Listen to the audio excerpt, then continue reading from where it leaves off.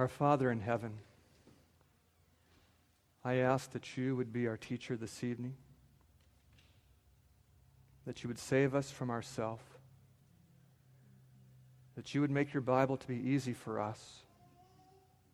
And we ask for the gift of your Spirit in the name of Jesus. Amen.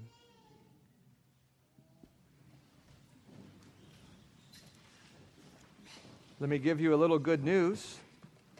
When my wife and I flew here on Tuesday, we left a team of student colporteurs in Texas, a dozen of them there, 13 workers and 2 other leaders, and they just kept working while we've been here. And this is the 3rd day they've worked since we left, Tuesday, Wednesday, Thursday. In these 3 days, they've sold $5,500 worth of paperback books at $1 to $10 a lick, sometimes $15. That amounts to a lot of books. And they're going to work again on Sunday, and then Heidi and I will join them Sunday evenings. We'll be with them again for a good chunk of the summer. Good things are happening in the work. The students are knocking in North America, not just my students, but students in general are knocking 7 to 9 million doors every year. 7 or 9 million doors isn't 7 or 9 million people. That's more like 20, 25 million people. It's just a beautiful thing happening. It wasn't happening when you were a child. It's a new thing. It's a development, and you should be thankful like I'm thankful. A little bit more news, but this is much older. I told you last evening that my wife and I have been church planting for 7 years. Part of our church planting program was to sell books in the town we were trying to raise up a church in.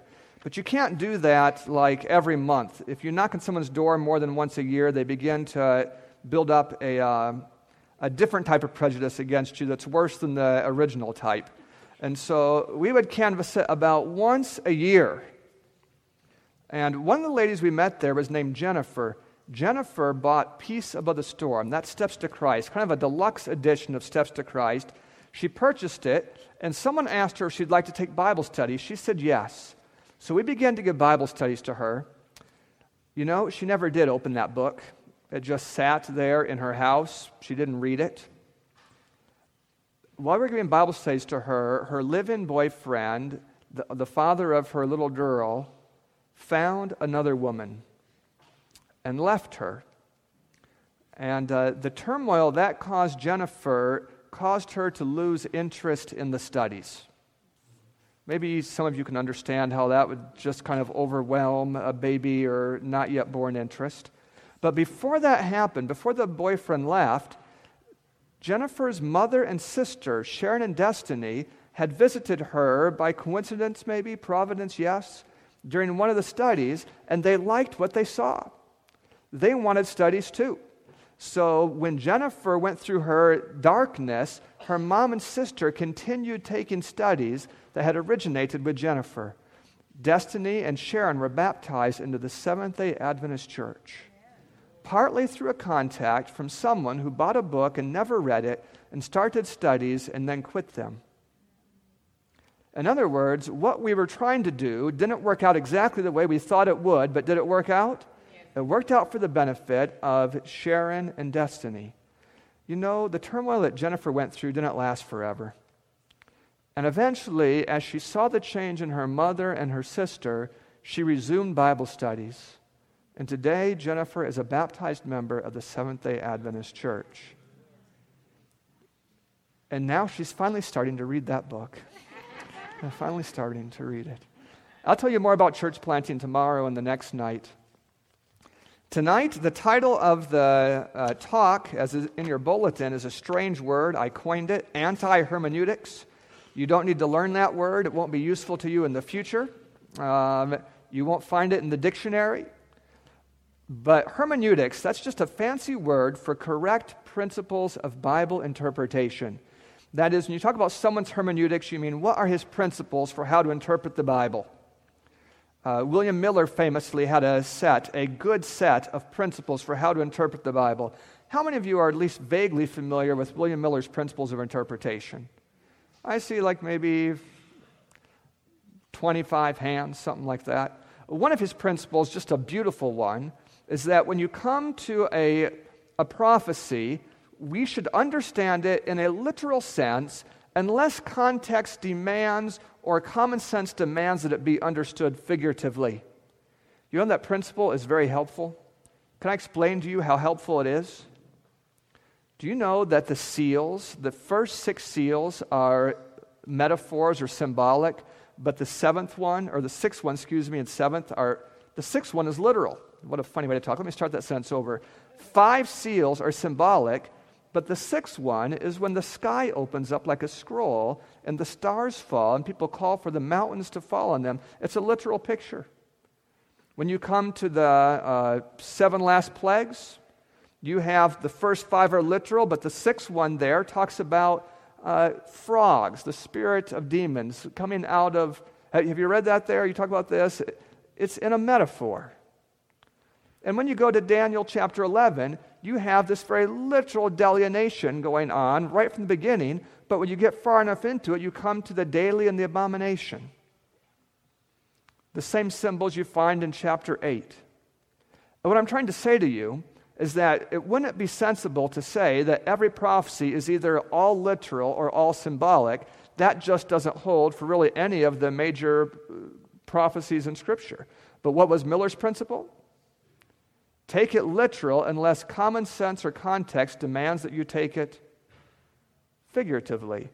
And I just recommend that to you as a good idea. Miller's principle. An antihermeneutic is a bad principle.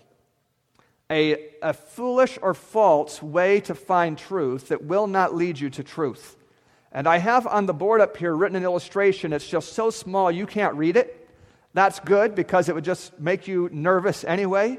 But I'm going to tell you what it says for those of you who aren't in the front row.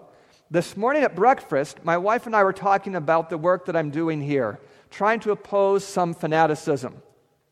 I was thinking about moving this so you could see it, but it just doesn't matter because you can't read it anyway, so I'm just going to leave it just as it is. And I was trying to explain something to her, and so I asked Heidi to pick 2 Old Testament stories, any 2. And she said Job and Esther. That's what she said, Job and Esther. So I did something for her. I drew 2 lines. And I labeled one Job, and I labeled one Esther.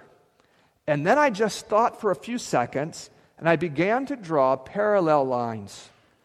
I noticed that Esther started out poor, but when she got married to the king, she became rich.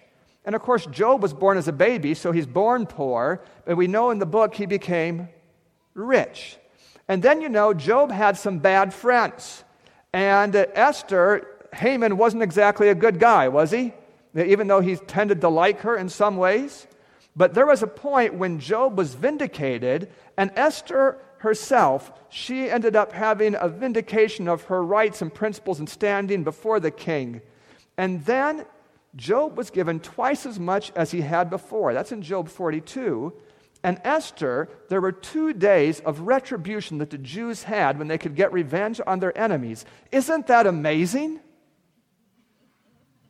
No, it's not. It's not amazing at all. I could have done that with any 2 stories. And I could do it with 2 stories from 2 of you if I knew you properly. I could do it with 2 presidents of the United States. I could do it. This has nothing to do with Bible study. This is speculative work. This is to Bible study what imagination is to reality. Let me explain to you for just a minute. I don't really know that Job was ever poor. For all I know, he was born rich. I just made that up because it fit the parallel pretty nicely. Job had 3 friends. I don't know if you'd say Haman really was a friend of Esther, although he wanted to get something from her. And it's not like Esther was really vindicated. She was never really accused of anything, but it worked out well for her. But vindicated seemed like a good word that would sort of fit both situations. If you pick the right word, it makes it easier to make a parallel. Esther didn't end up with twice as much of anything, but at least the word 2, you could put the number 2 into both stories.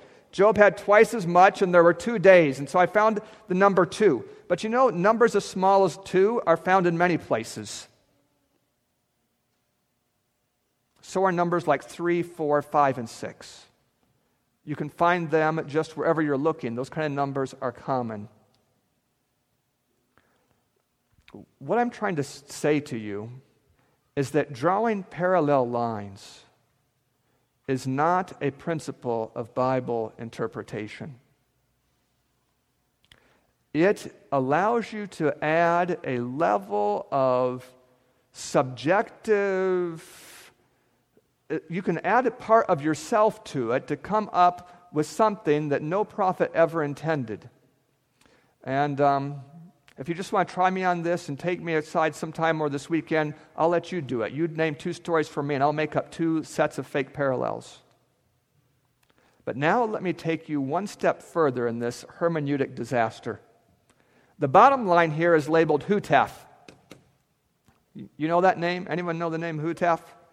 He is a famous false prophet in Adventist history, the one that started the movement known as the Shepherd's Rod. Initially, Hutef was a poor man that was a Sabbath school teacher, but eventually he had many followers. Unfortunately, after he died, there were divisions among them. Certainly some of them had to be false prophets because they accused each other. Once they divided, one group of the rod would say the other one was led by a false prophet, and they would make, no matter, even if one of them is right, at least some of them have to be false prophets. And then if you follow the parallels here, you can see that this is where we are in the line, because nothing else has happened. But if you look up here, you're going to see the next thing that's going to happen in history is Hutef is going to be vindicated. And then he's going to have twice the power in his message that was ever there before. Do you see how the Bible teaches in the story of Job and Esther the success of the movement known as the Shepherd's Rod? Can you see it? It's not there. And that's what I'm trying to tell you. Does anyone understand what I'm trying to say? I don't know if you really can see it. But I'm trying to illustrate for you that parallel lines, I guess I've said this 3 times, I'm just going to move off it. Does history repeat itself? History does, but let me tell you why history repeats itself, and that will help you to understand how to follow lines of prophecy in a proper way. History repeats itself because God doesn't change. And the devil doesn't change rapidly. And evil angels have about the same goals and purposes they've had for a long time. And wicked humans operate on about the same principles that they have since the Garden of Eden. And righteous men do about the same things in the same scenarios that they've been doing ever since Abel died.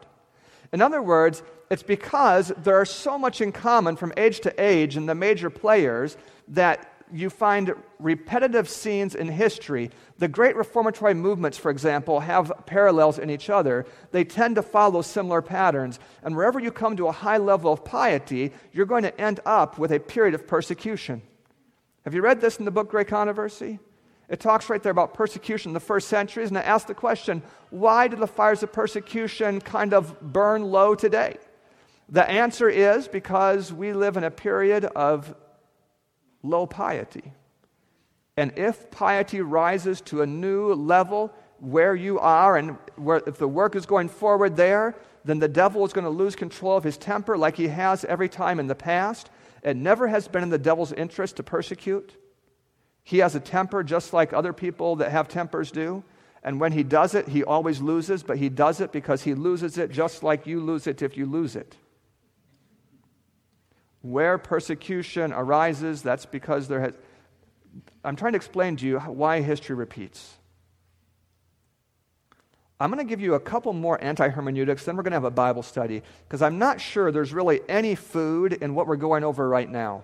I'm not sure really that this can nourish you in any way at all. I'm just hoping it will help you recognize poisonous food when you see it.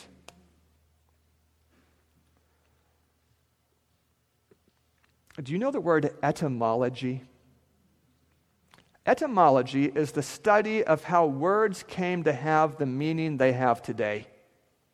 Word meanings change over time, and many times a very ancient practice can give rise to a word usage, and we can use that word today and just have no idea of where the word came from. Etymology is an interesting study.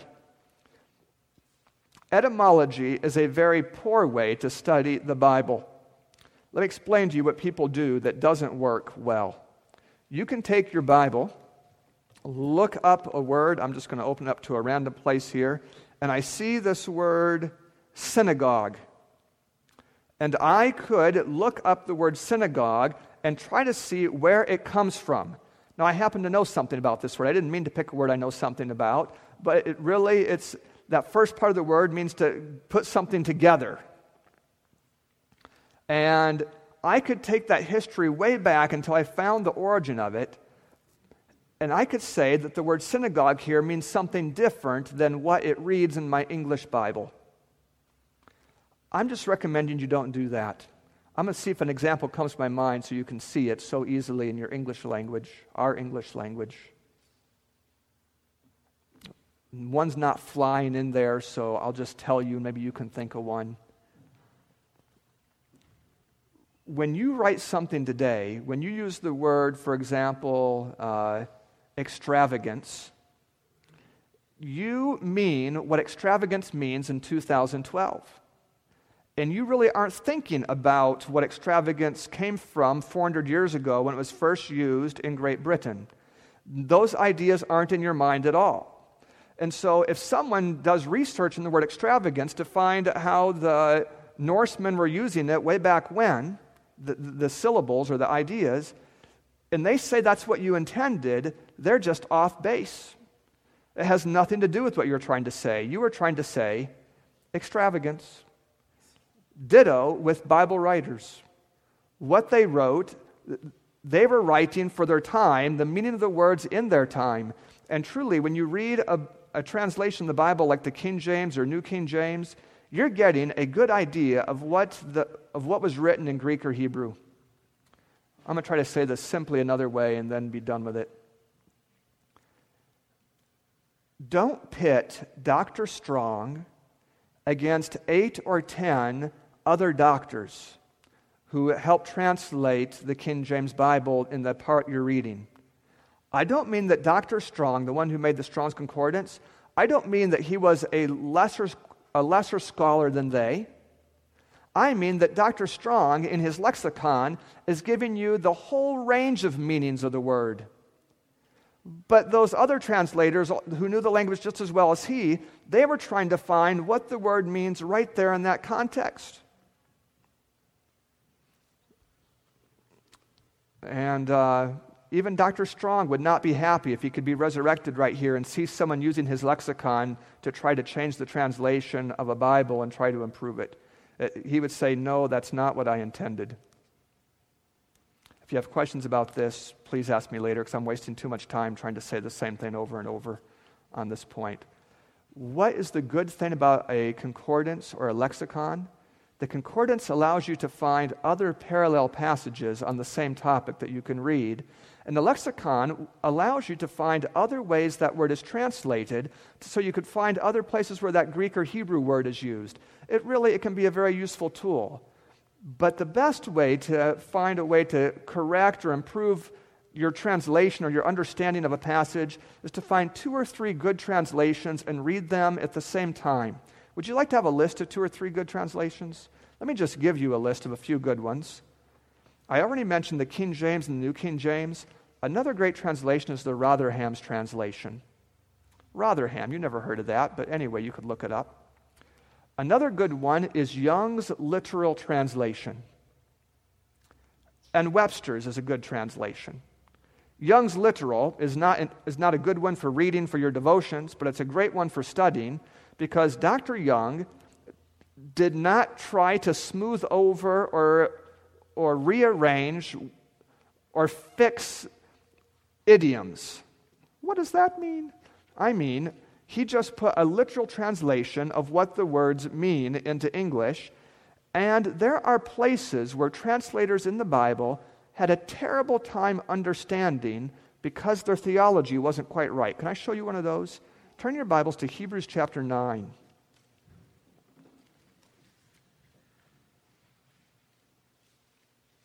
Hebrews chapter 9 is one of the few places in Scripture that I know of where the translators were so boggled by what they were reading that they literally changed it to make it more sensible. The translators, I don't even want to condemn them here. Some of the things in the New Testament were written by fishermen, and not all the New Testament is written with the best grammar. And so there is a little bit of correction, even of tenses, even in some parts of the New Testament. But Paul wrote Hebrews, and he knew grammar pretty well. Hebrews chapter 9, and we're looking at let's look at verse 7. But into the second, and that would be second apartment of the sanctuary, into the second went the high priest alone once every year, not without blood, which he offered for himself and for the errors of the people. The Holy Ghost, this signifying that the way into the holiest of all was not yet made manifest. Is that how yours reads? Was not yet made manifest? But the Greek is in present tense. Is not yet made manifest. There's a difference between past and present. The Greek is present. Is not yet made manifest. While the first tabernacle is yet standing, or is yet in operation. The idea there is has a standing, still has a standing. Verse 10, which is a figure for the time, you see the word then? The Greek word means now. For the time now present. What you had is the translators were trying to find some way to make this tense make sense to them, because the Holy Ghost was signifying something, and it made no sense to them that the Holy Ghost was trying to signify that you would not understand the most holy place message until Christ's work in the holy place was over. They had that idea just never could make any sense to them at all. And so they tried to fix it by adjusting the tenses. But if you read this in Young's literal translation, you would read the tenses just like I just read them to you. And then Hebrews 9 becomes a very Adventist passage. It says that when God made the holy place and most holy place, the Holy Ghost was showing that you would not understand the most holy place ministry until the work in the holy place was over. Well, what an Adventist idea. When did we come to understand the most holy place work? Why, Hiram Edson was walking in a cornfield soon after the work in the holy place was over. Just the very thing predicted by Hebrews chapter 9. How would you come to that? Much easier than by taking 3 or 4 years of Greek and Hebrew, though you could get to it that way. But what would be the faster route to get there? Compare several good translations. Young's literal being a literal translation that would be so helpful in many cases. I need to put a correction on something I said last night. I had an email from Pastor Kirkpatrick, and I so agreed with what he sent to me. We looked at Isaiah 28. The question there is, who will God teach? And there were some answers. Remember what the first answer was? Those that are weaned, right? That are weaned from human dependence, those are the ones that God will teach. And then you have something there about the way that God teaches. God teaches by here a little and there a little, line upon line. Really, the passage shows how God teaches. And the way God teaches, you think that might be a good model for the way you should teach? Might be a good model. But there are people that really don't understand Miller's rules of interpretation very well, that really mess up this idea of a little, as in here a little and there a little. Miller, when he wrote about how he interpreted the Bible, he said that when he came to a passage he didn't understand, that he would try to read every, and then he used a big word, collateral, but what we would say would be parallel. He would try to find every passage on the same topic. So if he's studying Colossians 2, which talks about a law being done away with, he would try to find every passage in the New Testament or Old that talks about a law being done away with. He'd read the parallel passages. In other words, he wanted to read enough of the passage to get an idea of what the prophet was trying to say.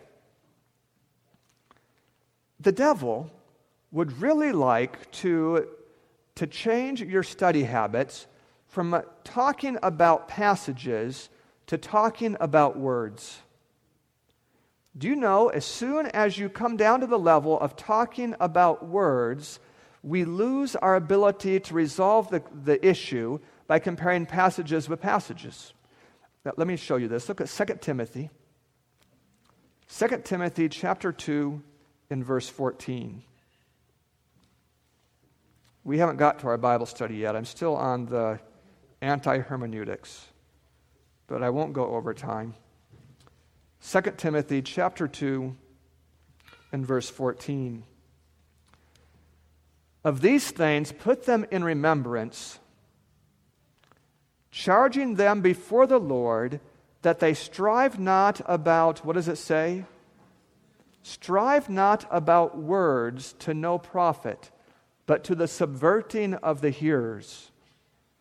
If we're going to talk about what does the Bible say about salvation, we can find passages about this and we can study them.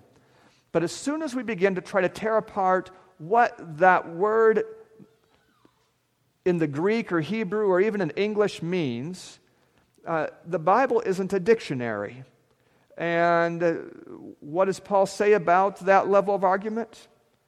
Don't argue about words. It ends up destroying the faith of the believers. You see that in verse 14? Charge them not to let things go to that level. Enough of this. Let's have a Bible study. Look at 2 Peter chapter 1. 2 Peter chapter 1, and let's look at verse 2.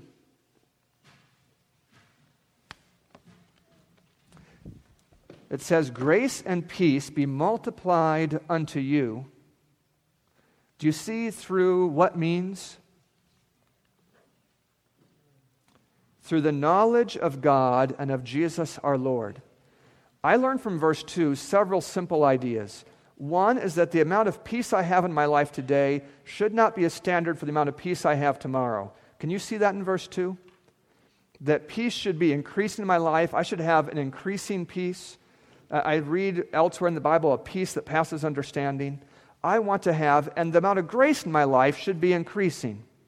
And how do grace and peace increase? Why, on a plan of multiplication, in proportion to what I know about Jesus and his Father. Look at verse 3. "According as his divine power has given to us all things that pertain unto life and godliness." How? It says, through the knowledge of him that has called us to glory and virtue. The way that I get everything that I need in this chapter is through knowing the Lord Jesus. That sounds like what Jesus said, that this is life eternal, that they might know thee. And then he talked about himself, the one that the Father had sent. That's the idea here. If I need grace, if I need peace, if I need to live a godly life, or if I want to get to heaven, everything I need to get for those purposes comes from knowing Jesus. Can you see that idea, how it matches what we studied last night? When does truth affect me? When it has my attention. And when I'm thinking about Jesus, that's when I get more peace. If you find in your life that you don't have sufficient peace, you might try the simple formula of 2 Peter chapter 1. How is it that you get more peace? That'd be through a knowledge of Jesus. What is it that competes with that knowledge in my life? Look at 2 Corinthians chapter 10.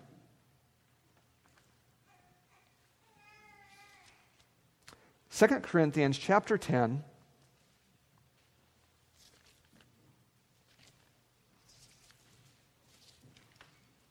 verse 5.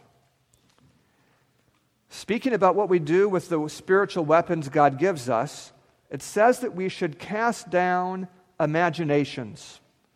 Other translations would say arguments or ideas. The idea here, imagination is not a bad idea for it. It's like the things you're thinking about, your thoughts, what has your conscious attention. Casting down imaginations and every high thing that exalts itself, what does it say? Against the knowledge of God. I want to make this so simple. Why did God give me an imagination? Many ladies, many men have had questions like this, even if they didn't say it like that, because they found their imagination to be a corrupting influence in their mind. Their imagination would follow after pornographic pictures or fly away into castle-building relationships so unlike the ones on earth. And they find their imagination corrupting themselves. Why did God give me an imagination? God gave me an imagination to make truth useful in my life. Do you remember I told you that truth affects you when it has your attention? But many truths would affect me more if they had a much broader part of my attention than what a theoretical idea can get. In other words, a picture really grabs my attention better than a theory. And if I can picture Noah's ark beginning to float and people banging on the outside, something about what I know about the story of Noah and the ark creates a stronger response in me than if I don't really picture the story in my mind. I was not at Calvary. I didn't see it. But God allows me to have a similar response as if I had been there. Have you read that in Galatians? Paul asked, "Who has bewitched you, before whose eyes Christ has been evidently set forth, crucified among you?" Has anyone read that? It's Galatians 3:1. That idea. In other words, Paul used their imagination so they could see Jesus crucified. And when they saw that, Paul expected that that would create a staying power and an endurance to their faith. And so he said, listen, you saw Jesus like that, then how are you so easily moving away? Let me read that backwards. If I don't want to move away, then Paul says, I ought to see Jesus crucified. He thought that would be a good solution. Does that make any sense to you, what I'm saying? So my imagination was given to me to be a tool to help me benefit from the judgment in heaven, for example. I am not there, but I know right now that names are being accepted, names are being rejected. That's serious, because every one of those names is someone who's claimed Jesus as their Savior or in some way acknowledged a moral authority in their life. The names being accepted and rejected don't even include the faraway sinner who never even pretended to serve God. They're not investigated in this part of the judgment. So when we say names are being rejected, that's serious. By picturing that, my imagination accomplishes what God gave it to me for. But this chapter says, I need to get a grip on my imagination. I need to cast it down and bring every what into captivity? Every thought. God never intended that my imagination would be an out-of-control element in my life. Imagination, for example, was not given me to help me make up parallels. That's not its purpose. It was given to me to help me to benefit from truths that are at a distance. Truths where I'm not present, but I can still relate as if I'd been there. I can picture them. Imagination has some other usefulness too. It's designed to help you mechanical men with problem solving. Some of you could lay in bed and solve a mechanical problem in your mind without ever having actually to be there. The imagination is useful for problem solving, but if you want an interesting study, you could study about diseases of the imagination in the writings of Ellen White. You would find that we here in America, our imaginations are sickly. They are just, for example, if you think that no one loves you, you have a sick imagination. If you think people are out to get you generally, you have a disease of your imagination. If you think that to let other people take responsibilities will just mess things up, it'd be easier to do it yourself, that is a disease of your imagination. Even if it's true. I'm not making that up. Ellen White wrote to J.N. Loughborough and to J.N. Andrews, and she told them that the work was years behind. because their imagination was diseased and they imagined the work going to pieces if they put weight on incompetent people. But she said, if you don't begin to put weight on these people, how are they ever going to develop competence? Really, your diseased imagination has put the work far behind, and you can find that if you want to read about it. You don't know this website, BibleDoc.org. That's my website. And there's an article there called The Faculty of Imagination that you could read. It's all for free. Please don't be afraid of the website. BibleDoc.org. And I'm not going to talk any more about that topic. I'm done with it. The imagination has a purpose. Now to Bible study number 2. Look at Psalm chapter 2.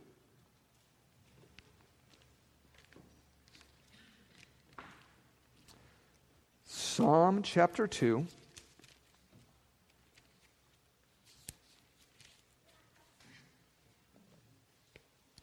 We're going to look particularly at verse 7.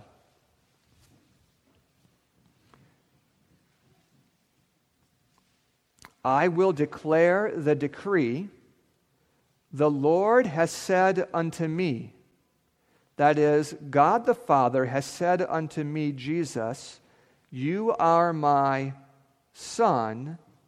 This day have I begotten thee.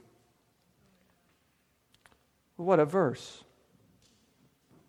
The Father said to the Son, this day have I begotten thee. Pray tell, what day was that? That's a fair question, right? Look at Acts chapter 13. Acts chapter 13 answers the question, what day was it? Let's start in verse 30.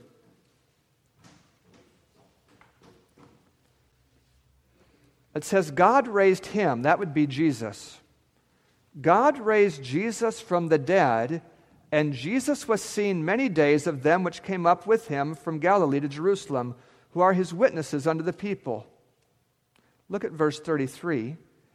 God has fulfilled the same unto us their children, in that he has raised up Jesus again, as it is also written, what's it say?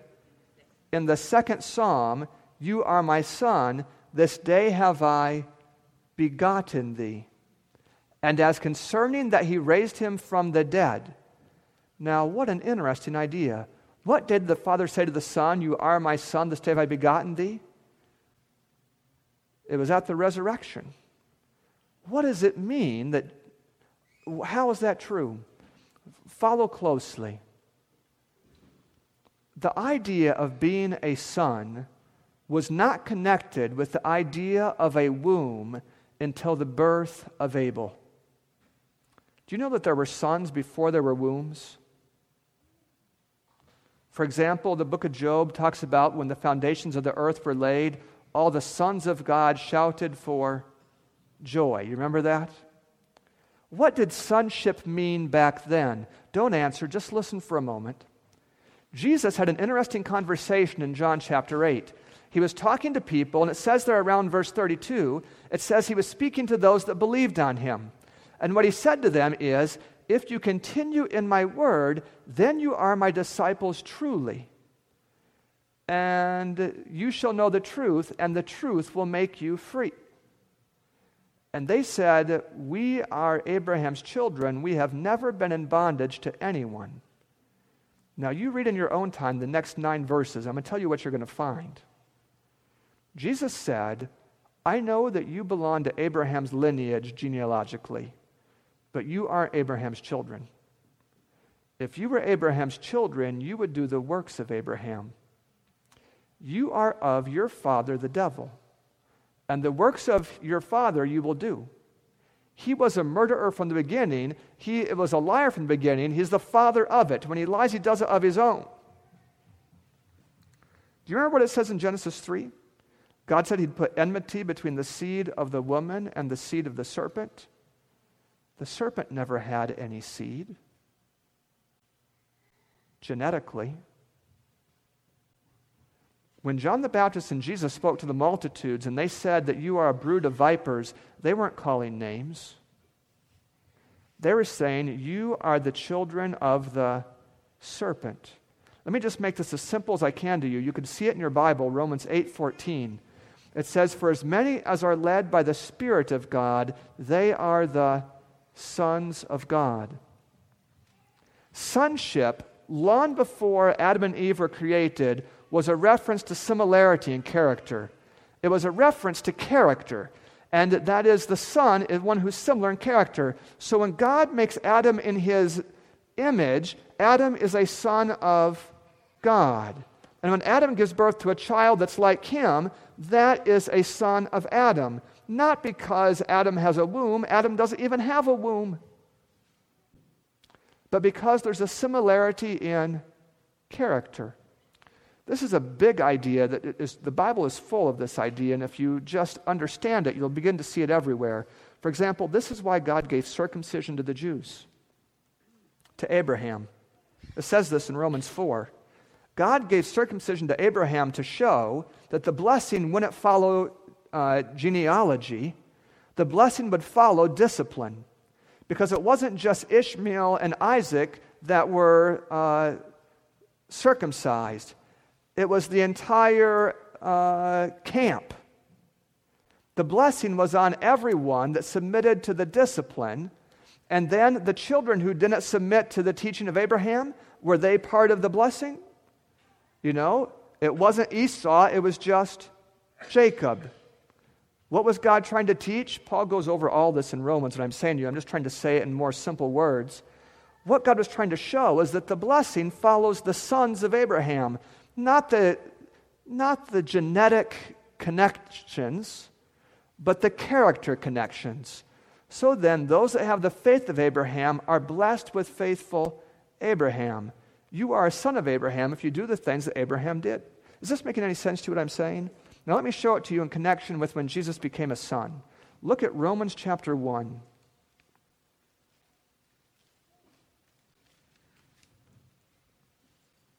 Romans 1, looking at verse 3.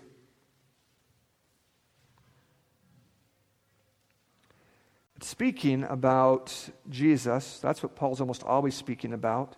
Someday you should just take one of Paul's epistles and write down how many times he uses the name Jesus, Lord, Messiah in 2 chapters.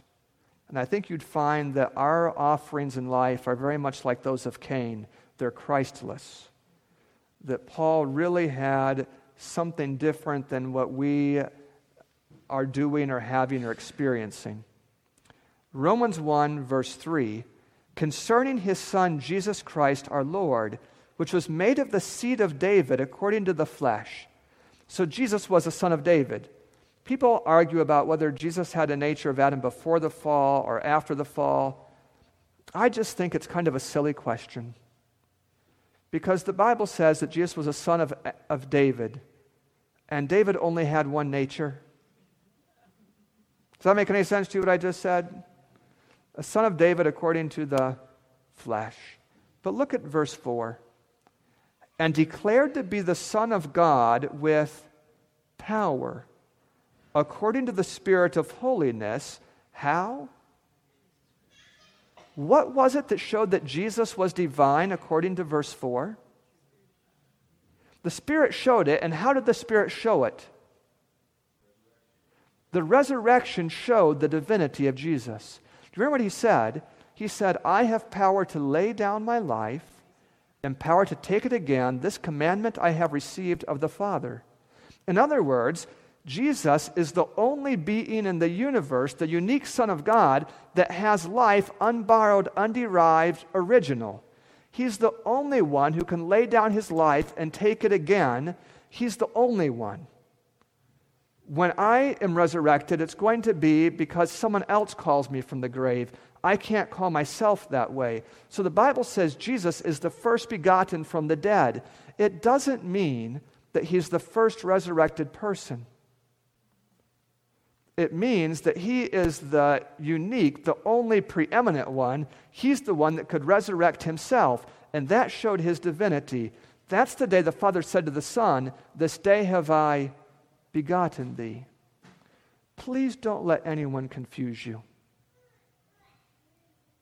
Jesus is the Son of God because he's like him in character.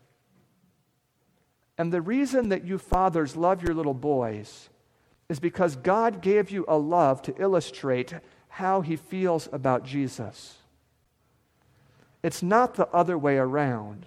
It's not that the Father loves Jesus because of some cosmic birth in ancient history. It's that you love your boys to help you understand the love between the Father and the Son, even though there never was a time when they were separate.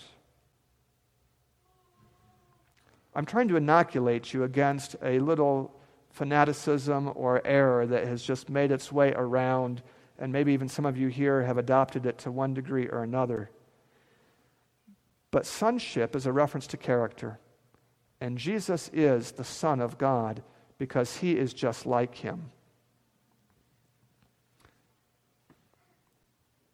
I think to fulfill the reason I was invited to come here, I probably should deal with a few more antihermeneutics. So let me just give you a few more faulty principles of interpretation. I'll call this the minority view. It works like this. The majority is always wrong. Therefore, since this issue is believed by the smaller number of people in my church, they must be right. It's a faulty hermeneutic. And let me just show you that in Scripture. Israel is smaller than the world. So yes, it's true, the majority is not right. But Korah, Dathan, and Abiram are smaller than Israel. And that proves the minority isn't always right either. Does that make any sense to you what I'm saying? You can't know you're right just because you're being persecuted and you're in the smaller group. That's what I'm trying to say. And if you've tried to land on truth by using that principle, you need to abandon it and look for something more substantial. Last night I dealt with the high documentation error. I just want to review it. It's not a new idea. But I think that what happens to new and newly studied Adventists often, I want to say this tactfully, so just let me think for a minute. Suppose that you are asleep in your spiritual life, that you're not studying the way you should, that you're playing video games even though you know you shouldn't be doing it, that when no one's paying any attention, you listen to things on the radio that you wouldn't want anyone to know you listen to, that you watch things on YouTube that if your children found out, you would never be able to say anything to them ever again about what they watch. Suppose that spiritually you're dead. And now here comes someone with fervor, and they have a message that is shocking, and it wakes you up, and it convinces you that we're living near the end of time. And now that you realize that urgency moves you to do some things in your life. For example, aren't you going to stop looking at those videos and stop listening to that music? Aren't you going to step up a bit and reform your life in view of the fact that you're facing an impending crisis? Good. Step up and reform your life and come in harmony with God's principles. But when you've made that progress, don't give the credit to the exciting message that came your way. The fact that it woke you up is not evidence that it's true. It's only evidence that you were asleep and that it was loud. And let me say this to you in another way. The devil preys on dead, sleeping Adventists and brings to them exciting error, because he knows that whatever leads to you to reform your life and to study the Bible more, you're going to think it must be true. If it leads me to study, it can't be wrong. But yes, it can. I don't know a foolish heresy that's made progress yet that doesn't reform people. The foolish heresies, Brother Hutef really has reformed a lot of people. With his shocking, foolish error, he's led a lot of people to just give up their wicked ways of living. But the reason they fell for it wasn't because he had truth, it's because they were spiritually sleeping. Listen, if you're spiritually sleeping, you are set up to fall into a problem. Does that make any sense to you, what I'm saying? And if something has come along, but sleeping people are not the only ones that are deceived. Look, turn with me in your Bibles to Romans 16.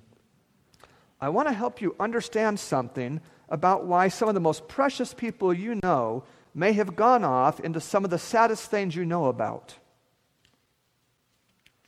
Romans chapter 16, and looking at verse 17. Now, I should wait for you. 16 verse 17. Now I beseech you, brethren, mark those which cause divisions and offenses, contrary to the doctrine which you have learned, and avoid them. You've never heard anyone preach on this verse before in your entire life, I bet. For they that are such serve not our Lord Jesus, but their own belly. And by good words, what does it say? What kind of words? By good words and fair speeches, they deceive the hearts of who? The simple. Another word for that simple, you might say the uneducated. But I don't really mean when I say the uneducated that they don't have like graduate degrees. I mean that they aren't really studious or studied in the things of the Bible. Or simple-minded people. There are people who have a valuable religion and have a simple mind. They serve needy people. They would do what you need when they say you need it. They would sacrifice their food or their coat if you were cold or hungry. Simple-minded people who are doing what they can to help Jesus. And Jesus, to save them, has given them the testimonies. Simple-minded people out here, you ought to read the testimonies. Because according to Ephesians 4, God gave the gifts to the church to save you from being washed around and taken back and forth. They were given for that purpose. Simple-minded people don't need to be taken, but if they are not benefiting from the gifts given to the church like that, do you see what Romans 16 says about simple-minded people? What is it that deceives them? It's good words and fair speeches. Long ago, in a time long ago, in a place far away, Martin Luther was in captivity. You've read about this in the Great Controversy, and if you don't remember it, you should read the Great Controversy again. And back home in Wittenberg, the devil pulled a stunt that he hadn't used in quite a while. He raised up some false teachers. They were even false prophets. They're from Zwickau. How many of you remember reading something about this somewhere at some point in your life, the false teachers? And these guys were advocating helpful, accurate reforms. For example, they were saying that you should be baptized by immersion. Because at this point, Martin Luther was still in favor of infant baptism. He thought that was essential to wash away original sin. And these fanatics were advocating that. And they had some other useful ideas. They were advocating that you learn a trade and that you get a practical education. And they were even telling the people in the university not to be studying the classics and the Greeks and to get out and do something with their hands. You know, I'm all for some of these ideas. But these guys were demonic. It has never been beyond the devil to teach some truth. Typically, if he's going to reach people who are just really way out weird in their thinking, he can use just plain weird way out stuff. But if he wants to reach Adventists that at least have devotions 4 times a week, he can't use something way out there. He's going to have to use something that at least is somewhat, it matches you. And so he does. And that's what Satan sent to Wittenberg, was something that matched the Germans, some false prophets. Luther came running from his captivity, he wasn't like chained there. He risked his life. He was under the ban of the emperor to do this and came to Wittenberg to oppose the false prophets. He convened a meeting, and almost the whole city came out to hear him. Do you know what's shocking? He didn't even mention the false prophets. He had 6 sermons. People came to every one of them. He didn't mention them. What Martin Luther understood by the grace of God, by a mercy to his mind, is that the people were under a false excitement, and what they needed was to be calm. And by opposing the thing in the wrong way, he would just create more excitement, and under that excitement, this thing would grow. But as the minds calmed down, when people began to be able to think a little better, they began to see what they couldn't see before, and the prophets had to leave town to find some easier prey.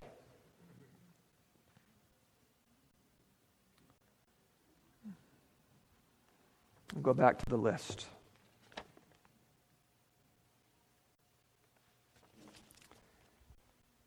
The fact that it causes tingles to go up and down your spine is not evidence that it's true. I remember the first time that my misunderstanding of this caused me problems. I was 18 years old. I was in North Carolina, and a man came there to give a Bible study to a group of unsuspecting people, of whom I was one of them. His Bible study was fascinating. He showed me in Proverbs 8 that Jesus was born before the earth was made. He showed me Psalm 2, but he didn't show me Acts 13. Go figure.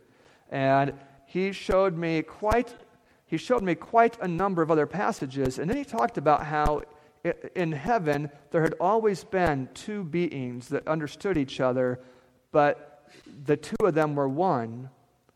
But there was someone who wanted to be part of that. And he's the one that made up the idea of the Trinity. And when he said there were one, but there were 2 of them, but someone who wanted to be part of that, tingles went up and down my spine. And I began to think, wow, that's deep. But it wasn't deep. It was just wrong. What was going on there is an automatic nervous response to a shocking piece of information. You can get the same tingles watching a horror flick. And I talked to a Mormon who said that her uncle had left the Mormon faith because he found out that the burning in the bosom that he got when he was reading the Book of Mormon, he got the same thing on LSD. And it just really, the heart is deceitful above all things and desperately wicked, and none can know it. The fact is that when you listen to a charismatic person giving any one of the foolish fanatical ideas, if they play their cards right and they tell the story in the right order and they use pause just well, they can make you tingle. I could make you tingle. It's no evidence that someone's telling the truth. I hope that will help you.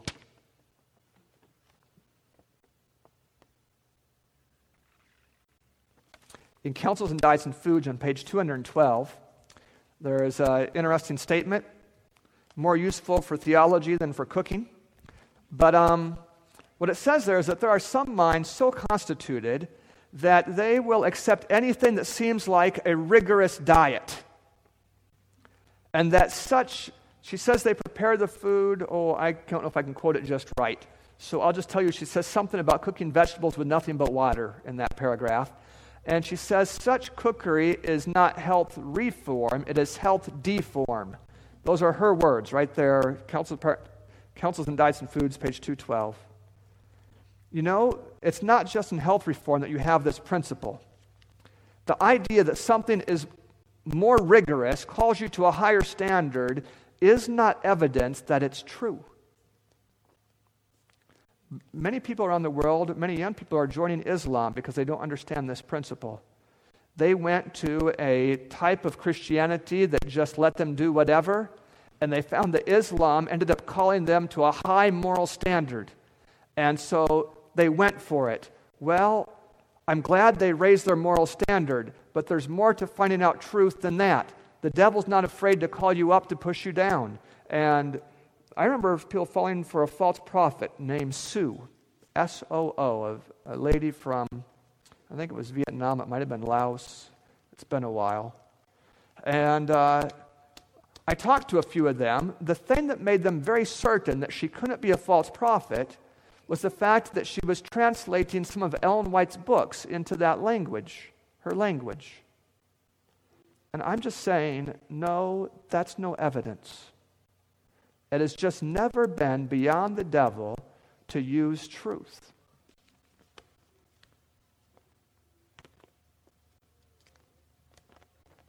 I think it'd be better if we just studied some more things from the Bible and then stopped. We live in a shaking time, and in the shaking time, no matter how hard you try to stop the shaking, you are not going to succeed. You can't stop the shaking. The superficial conservatives are going to leave the faith. It's going to happen, and you can't make it not happen. The best you can do is try to lead yourself and others to have a high level of piety personally. If we put away our sins, none of the wicked will understand, but the wise will understand. They that turn many to righteousness will shine as the stars forever and ever. I suggest a thought to you. There's no better way to inoculate yourself against fanaticism than to begin teaching the three angels' messages to your neighbors, friends, and co-workers. No better way. Because as you begin to give the real message to people who really don't know it, the meatiness and the power in that will help show the narrowness and the weakness in some of these other things. The satisfaction in teaching someone the truth for this time will help you see how impossibly ridiculous it would be to try to teach Job, Esther, Hutef parallels to a Baptist. It's not going to work out. It's actually difficult for him even to come to the point of understanding the Sabbath and what happens when you die. The message God has given us for the world is just right for the world.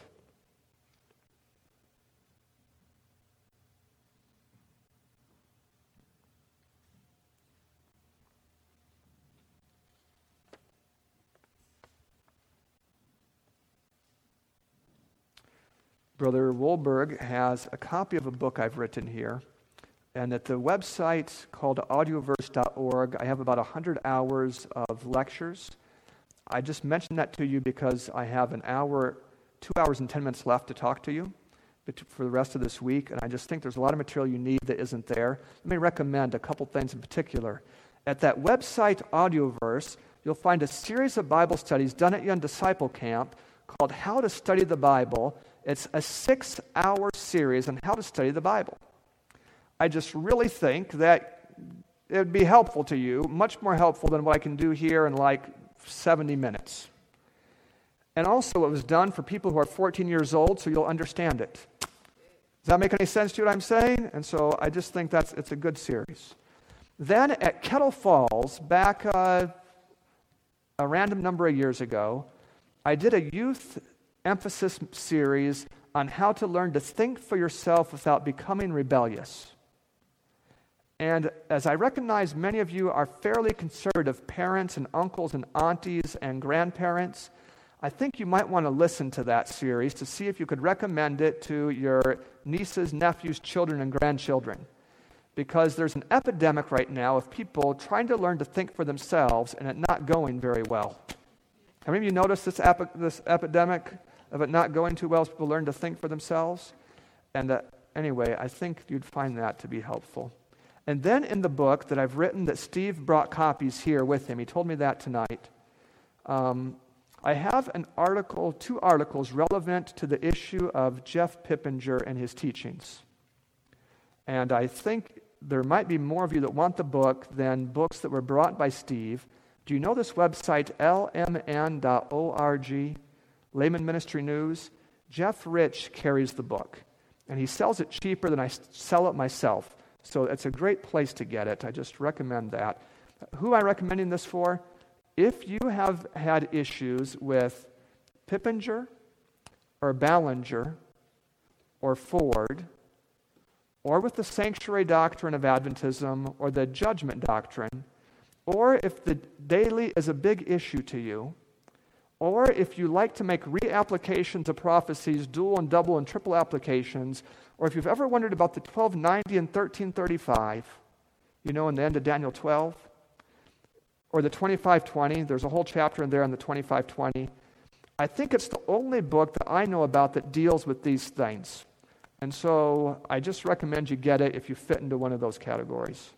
Now I feel much better. I will do no more shameless marketing of my own book the entire weekend that I'm here. The book is called Deeper. Deeper, Deeper.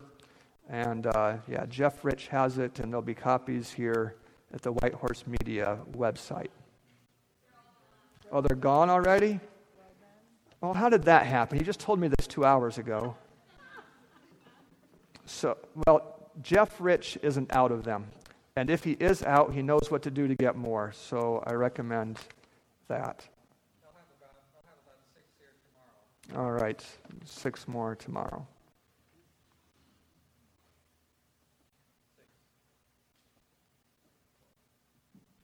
So I'm just going to talk for a few minutes about Brother Pippinger directly, and then I'm going to close. Brother Pippinger and I live about 20 miles from each other. And we've lived about 20 miles from each other for the last 9 years. And ironically, we've only met each other once, and it was like 6 hours from where either one of us live. But we've carried on a vigorous correspondence. I mean, it has waxed and waned, but it's been interesting.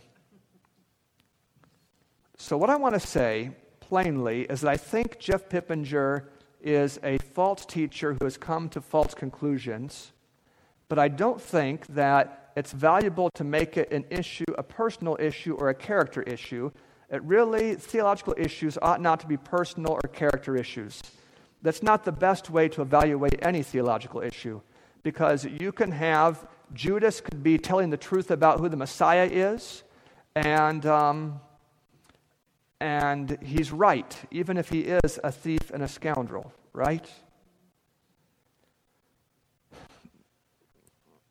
Let's talk directly about one of the issues in Revelation 10. Why don't you turn there to Revelation 10?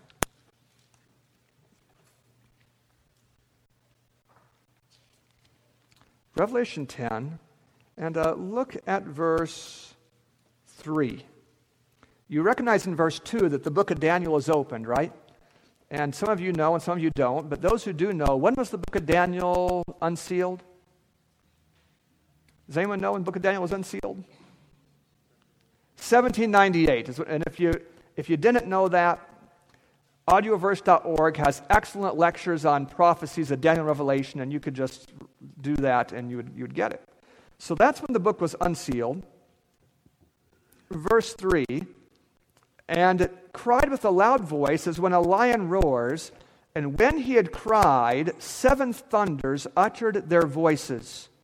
So in verse 2 the book is opened, and in verse 3 7 thunders utter their voice. And when the 7 thunders had uttered their voices, I was about to write. And here comes the most disappointing thing in the whole book of Revelation. And I heard a voice from heaven saying unto me, seal up those things which the 7 thunders uttered, and write them not. How many of you have just always wondered what the 7 thunders had uttered? And then you find in verse 5 and 6 the declaration that there will be time no longer. Now, when was the declaration that there will be time no longer? Someone who knows, when was that? I'll give you a hint. 1844. Now, when was it? That's right. That's when it was. That's when the declaration came that there would be time no longer, 1844.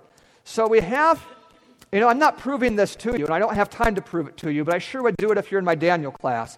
or Revelation class. So if you want that, Audioverse has Revelation, BibleDoc.org has all my lectures on all these topics, like 45 articles on Daniel and Revelation, including one in Revelation 10.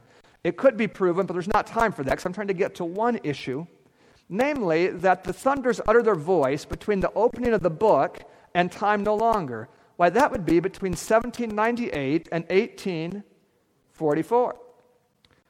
That would be the time of the giving of the first and second angels' messages. So it's not surprising when you find what Ellen White says about the seven thunders. You know what she says about them? She says that they are a delineation of events that would occur under the giving of the first and second angels' messages. No surprise. We just figured that out without reading what she had to say, right? It's right there. You can just see where it is in the Bible. She says that when John wrote those things, it was not best for the Advent people to know them before they happened. So John was told to seal them up.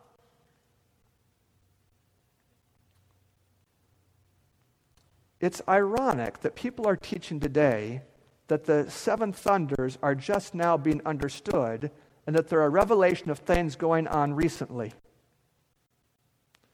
Listen, we should know what the seven thunders are about. Do you know on the first day of the seventh month there was a blowing of trumpets? And that blowing of trumpets, that Feast of Trumpets, it was the purpose to announce that the judgment was soon coming. Do you know what the first angel's message was for? It was to announce that the judgment was soon coming. These seven thunders are a picture of the fulfillment of the Feast of Trumpets, an announcement that the judgment was soon coming. Well, here comes my brother Pippinger, and he's teaching that the seven thunders are the message for right now, that there's a relation between them and what happened on 9/11. And I just want to say to you, it isn't so. But if he was here, he would say, but it is so, and he would show you the tenses and what Ellen White says about this, because she speaks about the seven thunders in present tense. But I would just say to you, hi, it would be really sensible for you to read two paragraphs together, because Ellen White only mentioned the seven thunders in two paragraphs, and they were written at the same time, and they're always together unless someone tears them apart, and she puts them in the right time frame in the second one, and the first one is written from the time frame of the Apostle John. So in that paragraph, John is sealing them up for future time. John sees, she says. She doesn't say John saw. She says John sees. So what time frame is she writing from? That's the time frame of John. So in the first paragraph, as John sees, it's sealed for the future. In the second paragraph, as we're looking back, it was opened during the time of the first and second angels' messages. But you know from Hebrews 9, when were we supposed to understand the message of the first and of the holy and most holy place? Why, that would be when Christ's ministry in the holy place comes to an end. That's when we would understand it. Now I need to find one thing to share with you that is so simple that people here who do not understand anything about Daniel and Revelation will feel like they had a benefit. And the Bible is full of good, meaty material like that. Turn in your Bibles to Amos 9. Amos 9, and I'll give you extra time to find Amos. Amos, Obadiah, Jonah, Micah, Nahum, Habakkuk, Zephaniah, Haggai, Zechariah, Malachi. So you're back about 36 pages from Matthew 1. Amos chapter 9. And we're looking at verse 9.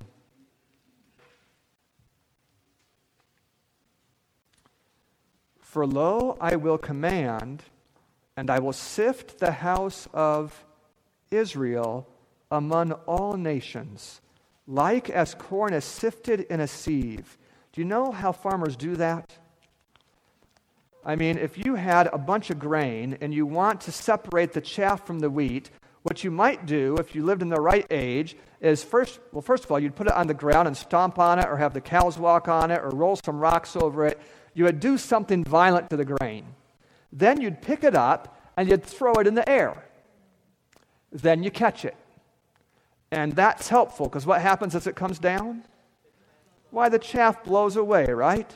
And as a farmer, you're throwing up 1,452 pieces of corn, and if you only catch 1,360, it's okay.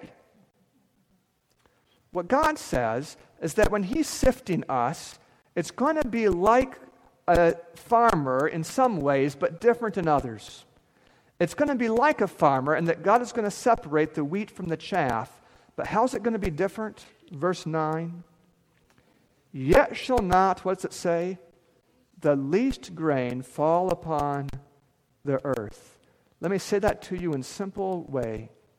The shaking was never designed by God to separate weak Christians from strong ones. It separates false ones from real ones. If you're weak, if you're a weak grain, a least grain, the shaking doesn't shake you out. It's if you're a fake grain, if you're a dead grain, that's when the shaking shakes you out. I hope you find courage in there, those that are simple and humble and worried, that if you hold to the Lord Jesus, hold to Him with what you have, draw near to Him with who you are. You remember that from last night? If we draw near to Him, He will draw near to us. Then this violent shaking that seems to take away the strongest people, but no, they weren't the strongest people. They weren't even grains.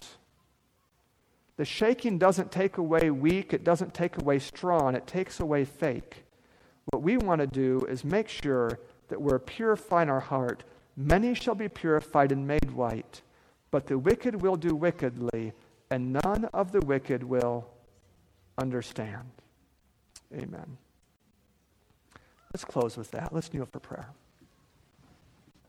Our Father in heaven,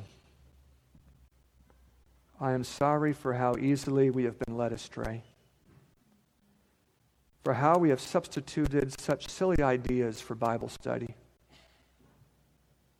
And as many of us recognize our great weakness, would you please fulfill for us the promise of Amos 9? Hold to us so that not one of us would fall. I ask that you would show us the message that is simple and central, and preserve us from those distractions that are complex and wrong. And I ask for this gift in the name of Jesus. Amen. This media was brought to you by Audioverse, a website dedicated to spreading God's Word through free sermon audio and much more. If you would like to know more about Audioverse, or if you would like to listen to more sermons, please visit www.audioverse.org.